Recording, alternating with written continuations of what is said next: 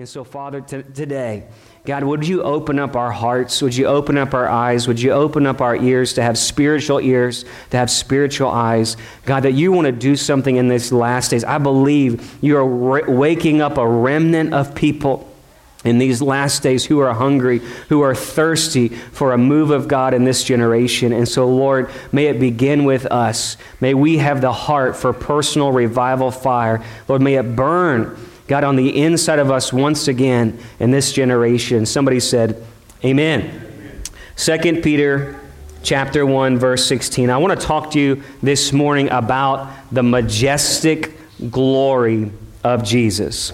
The majestic glory of Jesus. And it's the story of his glory. And what if everything you believed was fake?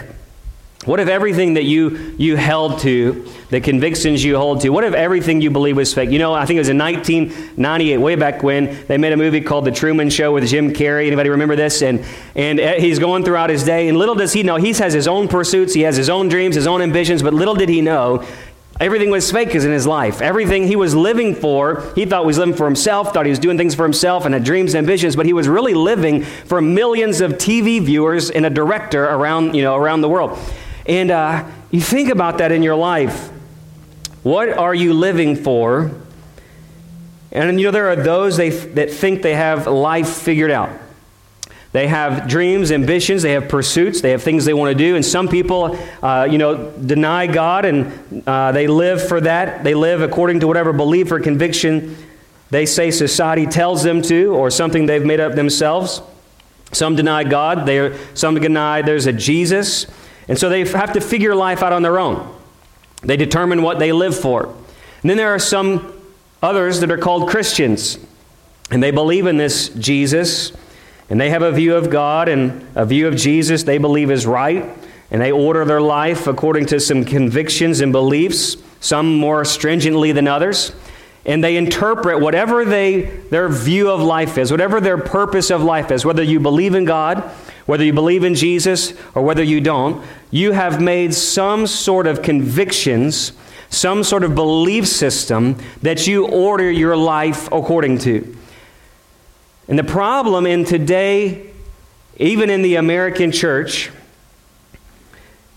is that we have to come to a true view of who Jesus is. You have to have a true view of who Jesus is if you want to order your life according to right convictions. So for instance, what if those convictions are wrong? If the Bible is true, that means that Jesus actually is the Son of God. If the Bible's true, it means he actually came in power once and that he's going to come in power again. And if the Bible is true, it means that he was raised from the dead and that everyone in the last day will be raised from the dead when they hear his voice, and that just as he came once to save the world, he will come again to judge the world. If the Bible is true. The problem today, I think, in the American church specifically, is there is a fake and false Christianity. What do I mean? Is that while we believe in this story, we have failed to behold his glory. It means that we, many Christians in the church today, we believe this as if it was a fairy tale or a fable or something that we heard from way back when, and it doesn't really have relevance in much of the modern church today according to the principles and the convictions that we see evident today. It means that if Jesus is really true, how would you actually live your life? If the Bible was truly true, if Jesus was really God, if he was really coming back today, would we look and act the way we're acting today across the globe, across the American church? I think many people today treat Jesus as a fairy tale, as a legend, as a fable. We can say we believe in him, but does it have real relevance? You see, are our convictions true according to who Christ really is? I think there was a generation ago that many were touched by the Word of God, but that touch has kind of faded away. It's a story many cling to now in the duty of religion, when many people once beheld his glory in their heart. In the American church, we had times and seasons of refreshing when we would weep in the altars, we would shout for joy in worship, we would spend time laboring in prayer, we would serve willingly and gladly. And now, across the American church, I talk to pastors all the time, where it seems like the energy of the American church is so dry, so sapped out of us, it's like we just have to muster enough energy just to maybe, perhaps, attend church this month. Where's the longing for the glory of God? If the Bible is true, if Jesus is who he says he is, do our convictions match our Christ?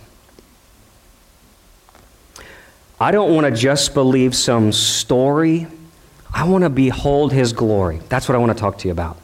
I don't want to just believe some story. I want to behold the glory and the majesty of Jesus. I think that's what we need in the American church today, is not just to follow some story, but to pursue his glory. And look with me in 2 Peter chapter 1, verse 16. That's exactly what Peter was talking about to his church. Peter is about to die in a few years, and he is speaking to a persecuted church in Asia Minor, modern-day Turkey, and he knows his time is short, and he's writing really his last legacy, his last witness, his last testament. And he writes this to them, and there was a movement of fake and false Christianity. In this day, there were some Jews who neglected the traditions of, neglected the Word of God in the Scripture, and they made their own traditions. And there were Gentiles in the church and Gentiles in the world, non-Jews, who believed in myths and fables of ancient Roman gods and ancient Greek gods, things that were fake and false. And then there was a question whether or not in this generation, as people were born into the church, as people were hearing the story of Jesus secondhand for the first time, they're saying, is this really true? Is Jesus who he says he is? Is it possible this is just a legend? Is it just a story? Is it just a fable? Is it just a myth? And here's what Peter says to that generation before he dies about if you are living your life according to the truth of the gospel of Jesus Christ, there will be a conviction and a pursuit of the glory of God. And look what he says in 2 Peter chapter 1, verse 16. He says, "For we did not follow cleverly devised tales when we made known to you the power," somebody say power, "the power in the coming of our Lord Jesus Christ. But we were actually eyewitnesses of his majesty. For when he received honor and glory from the Father, such a declaration as this was made to him by the majestic," look at that, "the majestic glory." And it said, "This is my beloved Son in whom I am well pleased." And we ourselves heard this declaration made from heaven when we were with him on the holy mountain. And so we have the prophetic word made more sure. Somebody say more sure. More sure, to which you would do well to pay attention, as to a lamp shining in a dark place until the day dawns and the morning star rises in your heart. But know this, first of all, that no prophecy of Scripture becomes a matter of one's own interpretation, for no prophecy was ever made by an act of human will, but men who were moved by the Holy Spirit spoke from God. He said, I'm not just telling you a story, I beheld his glory. This is not just some story about some guy who did some good stuff and maybe perhaps did some miracles or not. And maybe or maybe not this thing is true. But if you have a revelation of Jesus Christ, it's a revelation of glory. It's his majestic splendor. And Peter says, I was an eyewitness to this. Let's go back and you can look in Luke chapter 9, verse 28, because I want you to read the story that Peter is talking about, something that so moved him that years and decades later, he says, this moment in my life was probably one of the grandest moments I've ever had, ever seen, because it was the day I beheld his glory for the first time. And as an old man, he's writing back about that very day. And Luke has a good interpretation of it. In Luke chapter 9, verse 28, he says, it was 8 days after these sayings, and he had taken Peter and John and James, and he went up to the mountain to pray. And while he was praying, The appearance of his face became different. It means metamorphosized, like a butterfly. You know, that moment, it was metamorphosized, and his clothing became white and gleaming. One version says it was like lightning. And behold, two men were talking with him, and they were Moses and Elijah, who also appearing in glory or radiant splendor were speaking of his departure, which he's about to accomplish at Jerusalem. And now Peter and his companions, they had been overcome with sleep. But when they were fully awake, they saw his glory, and the two men standing with him. And as they were leaving him, Peter said to Jesus, Master, it's good for us to be here. Let's make 3 tabernacles, one for you and Moses and for Elijah, not really realizing what he was saying. And while he was saying this, a cloud formed and began to overshadow them. And if you look in the original, that's the Shekinah glory of the God, that cloud that descended with Moses on the mountain. And they were afraid as they entered the cloud. Man, can you imagine? The cloud of God just enveloping you. And it says, and then a voice came out of heaven, out of this cloud, saying, this is my son, my chosen one. Listen to him. And Matthew would add that they fell face down. And when the voice had spoken, Jesus was alone, and they kept silent, reported it to no one. I want to tell you 3 things. Number 1 is listen to him. Listen to him.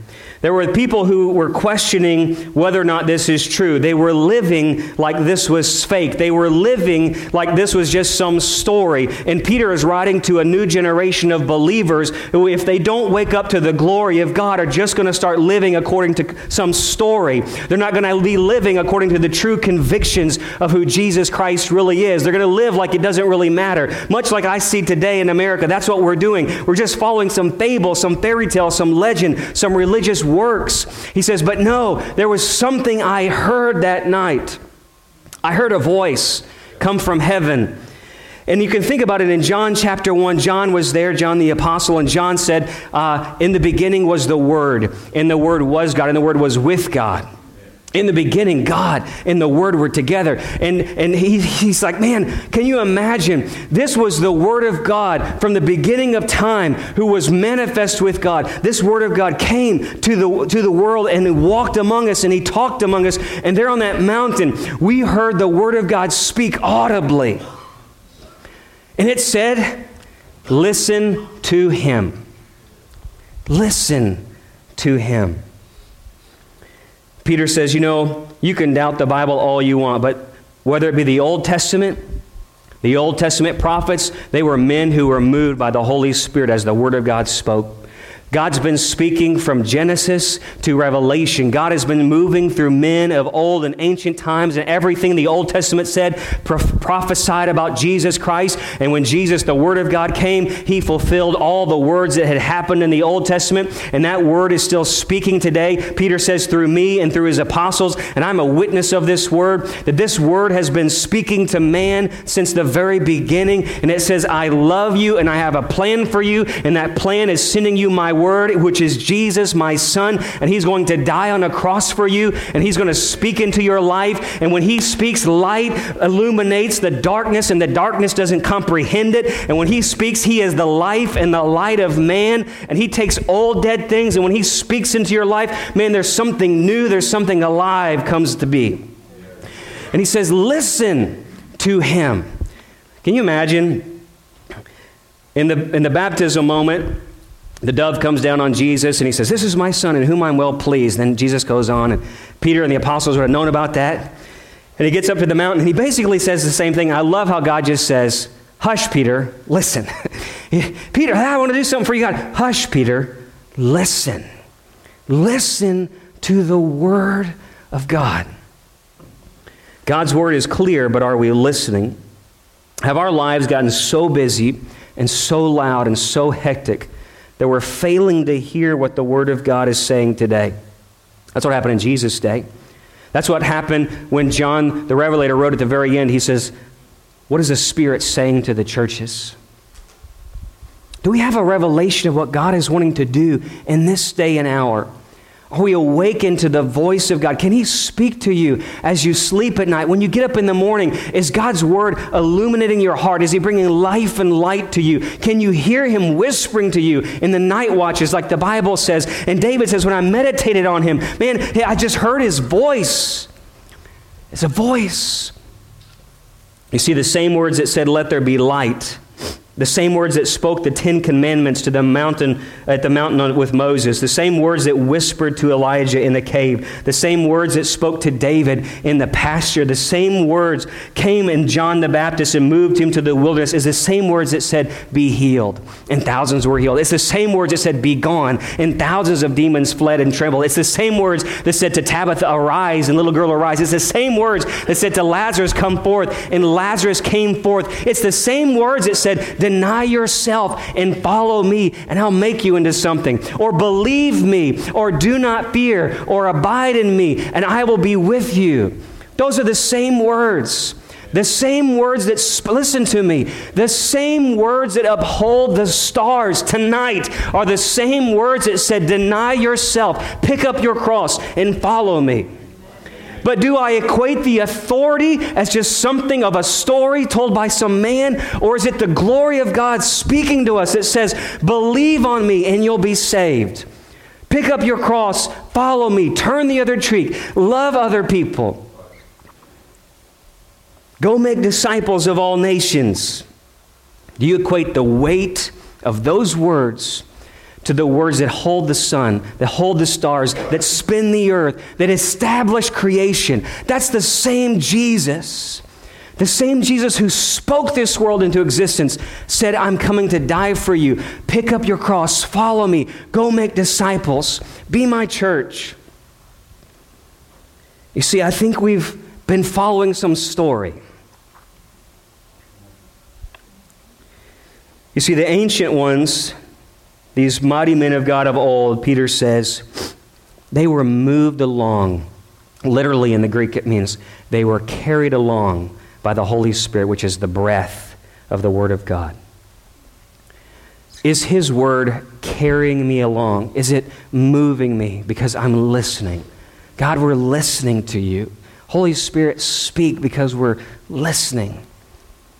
He says, Peter, listen to him. Tell this generation, listen, listen. Number 2 is behold him. You see, Peter and the disciples had fallen asleep. I love that. They had fallen asleep and they were about to miss the glory of God. They are falling asleep and they happen to stir themselves and they look and they say, wow, what happened? He's been talking to Elijah and Moses. We were asleep. And they see Elijah and Moses walking away and they're like, wait a minute, let's do something. Let's build something.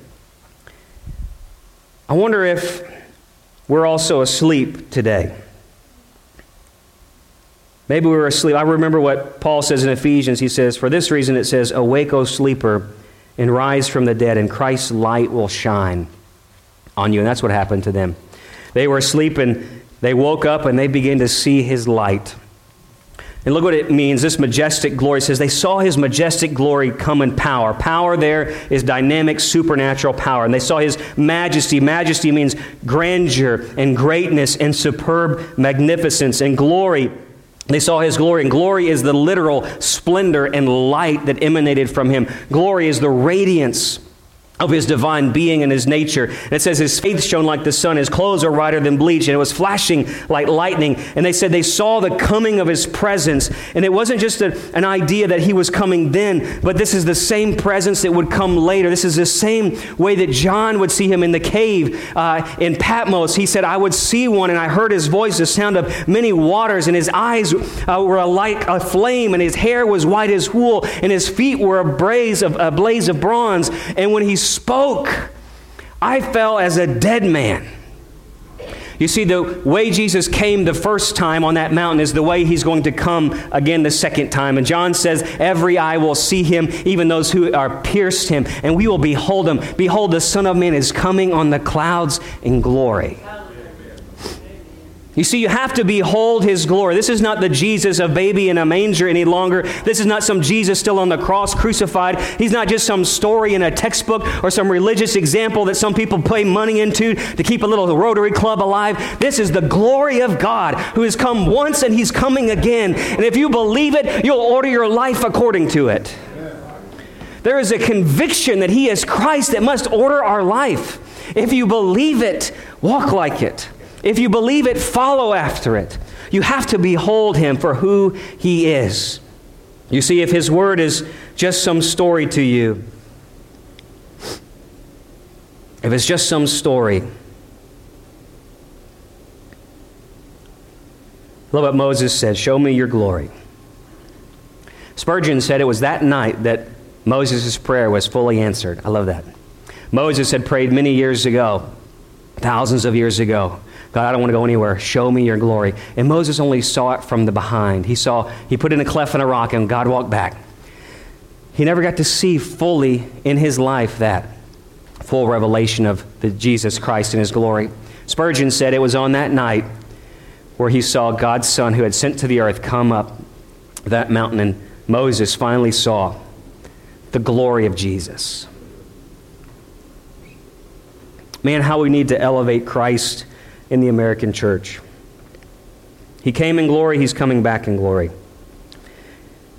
And I can't go to that mountain with Peter, but I can go to a place called Mount Calvary. I can see him lifted up on a cross, drawing men to himself. I can see him as the Word who is still shining lights today. The Bible says that his Word is a lamp unto my feet, a light into my path. That his Word, as I look and I read it and I meditate on Jesus, he can still light up the darkest heart. He can still bring order out of chaos. He can still give life to dead places. That his Word is still shining, still working. He's still radiant as he was there on that night. And maybe I can't go to that place physically, but I can go to that place spiritually. Lastly is worship him. I have to listen to him. I have to behold him. And if I do those things, I'll naturally worship him.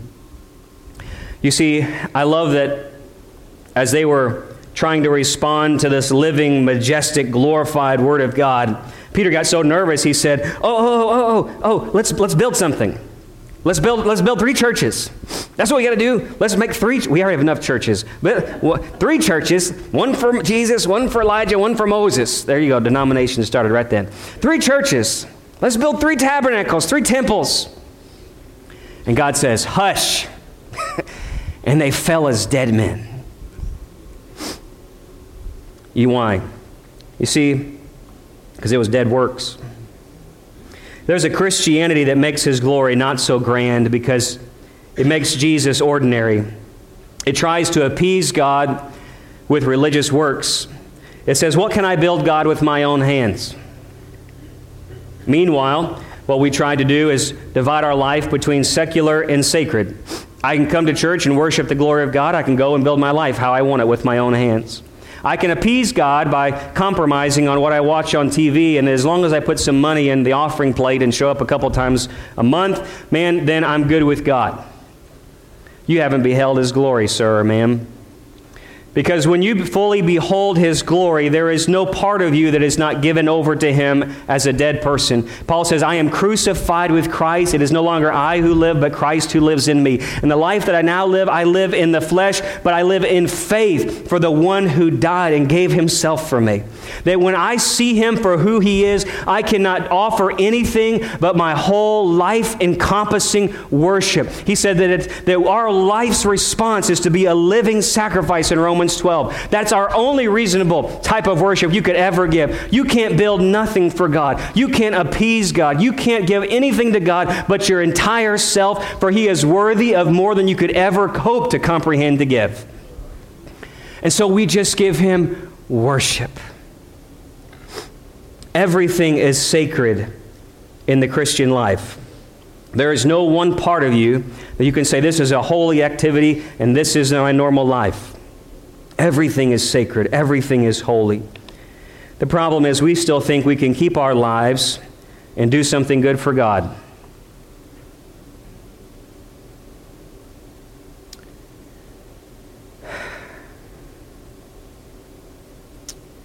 When you see him, even the most holy Isaiah said, woe is me.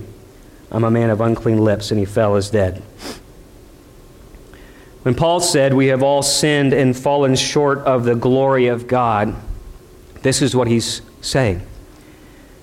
When you behold his glory, there's nothing that compares. And I look in that glory and I say, wow, there's nothing good in me that is in my sinful nature. And so we fall and we repent. And then we give our life in worship. You see, there is a religion of dead works and there's a religion of living worship. Look what he says in verse 19. He says, you'll do well. I want to do well. He says, you'll do well to pay attention as to a lamp shining in a dark place until the day dawns and the morning star arises in your hearts. We know Jesus is the morning star. You remember if you go out and, many of you have fire rings, you have bonfires. How many of you just, there's something about sitting around a fire and it's just captivating. I don't know, maybe it's just a guide thing. But when the fire's there, I don't care what's going on. I don't need a phone. I just sit there and just watch the flames. I don't know, the light. I don't know what it is. There's something about a fire. You just zoomed into it. And he says, you'll do well to zone in to Jesus. You'll do well to be caught up with Jesus, like a lamp shining in a dark place that all you can see is everything He illuminates in your life. All you can see is Him. He's the only thing shining in your life. He's your only pursuit. He's something that is mesmerizing to you. And He says, until the day dawns and the morning star arises in your heart. See, that means that worship starts here on this earth right now in our hearts before you ever see Him come in glory. You need to see Him come in glory right here, right now in your heart. Because only those who are looking for Him now are the ones that are going to see Him come then. When the trump sounds and the dead in Christ arise first, and then we who are alive and remain will be caught up together with Him in the cloud. We will be together with the Lord for always. And it's only those who are expecting and watching. That's what Jesus says, watch and pray. Will the Son of Man find faith on the earth for those who are watching and praying for Him to come? Many people missed His first coming, and many more will miss His second coming because they failed to behold Him and believe Him for who He is right here and right now. And if you believe He's the Word of God, then we should listen to Him. And if we believe He is who He says He is, then we should behold Him. And if He is who He says He is, if He came once and if He's coming again, then we should worship Him. And we can't keep dividing our life between secular and sacred. We can't keep compromising to just follow some religious story, trying to pay God off so we can get out of hell. Man, if He is who He says He is worthy of your entire life and being. Behold Him. Behold Him. His majestic, radiant glory. And I'll close with this. This is what Spurgeon said. He said, this should be the single desire of the Christian. He says, I take you should not have even 20 wishes, but only one, that you may desire, if you are to see your family brought up well, but only that it should be for the glory of God forever. And you can wish for your business to prosper, but only so far as it should help you say, to Him be the glory forever. And you can desire to attain more gifts and more graces, but it should only be to say, to Him be the glory forever. And this one thing I know, Christian, you are not acting as you ought to do when you are moved by any other motive than the one motive of your Lord's glory. Are we living something fake? Are we following some story? Are our convictions according to Christ and who He really is? I don't want a Christianity that is self-loving and self-focused. I don't want a Christianity that divides between secular and sacred. I don't want a Christianity that makes His glory not so grand. I don't want a Christianity like Israel. When Moses was up on the mountain beholding Him, that we were making some kind of image for ourselves down here, lower, less than, something that we could control and make it to what we wanted. I want to be like one of those few people that went up on the mountain with Moses and they saw God, even if it was from a distance. Those elders and those leaders in Joshua, they beheld the glory of God through Moses. I think God is calling in this last day a holy remnant of people that are tired of fairy tale Christianity. They're tired of just going through the motions. They're like, God, you've got to move. You've got to come. You've got to come down once more in our hearts and God awaken us that, oh sleeper, wake up. and rise from the dead, and Christ's glory, his light, it will shine on you. That's up to you. I know what I want. But do you want real, authentic, life-changing Christianity?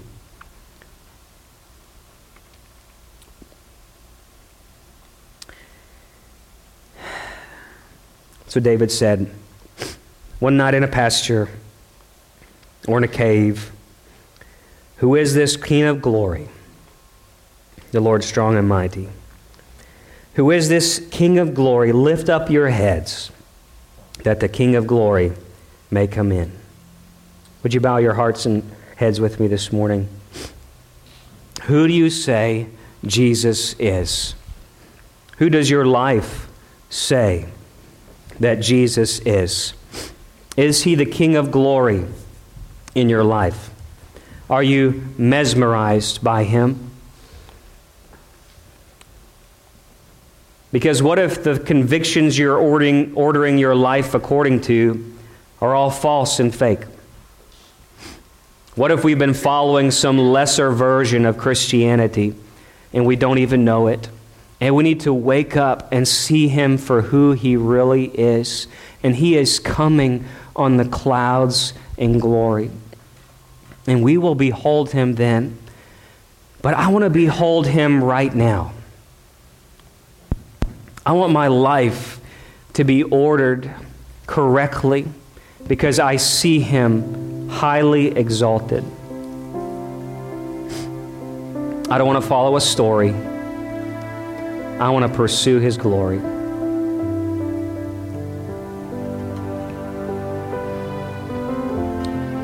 Jesus. Father, I pray for every man, woman, boy, and girl here this morning.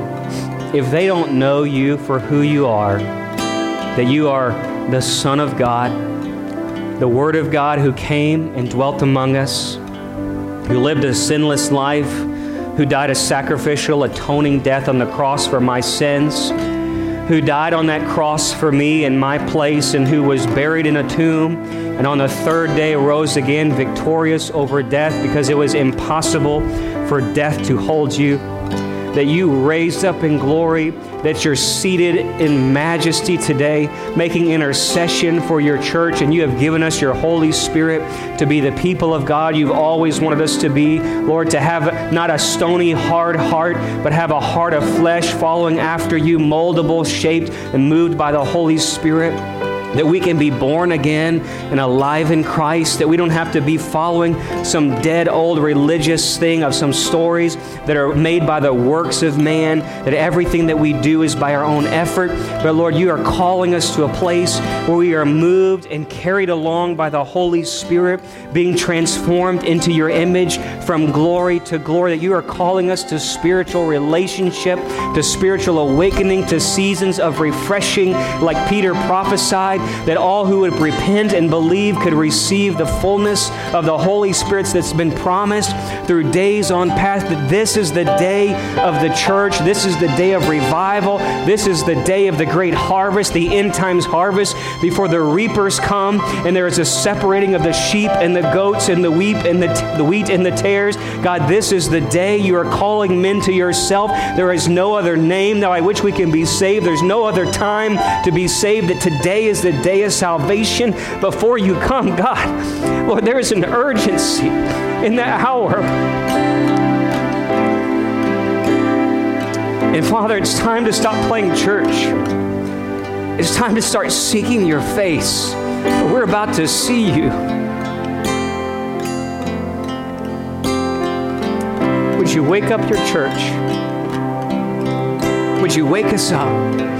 Call us to yourself. And we want to see you. We want to see you. To behold you. Light of the world. Jesus. Savior. Messiah, Yeshua. To know you. And to be known by you. To abide in you. Our worship team is going to lead us in this song. If you need to get your life right with Jesus, these altars are open.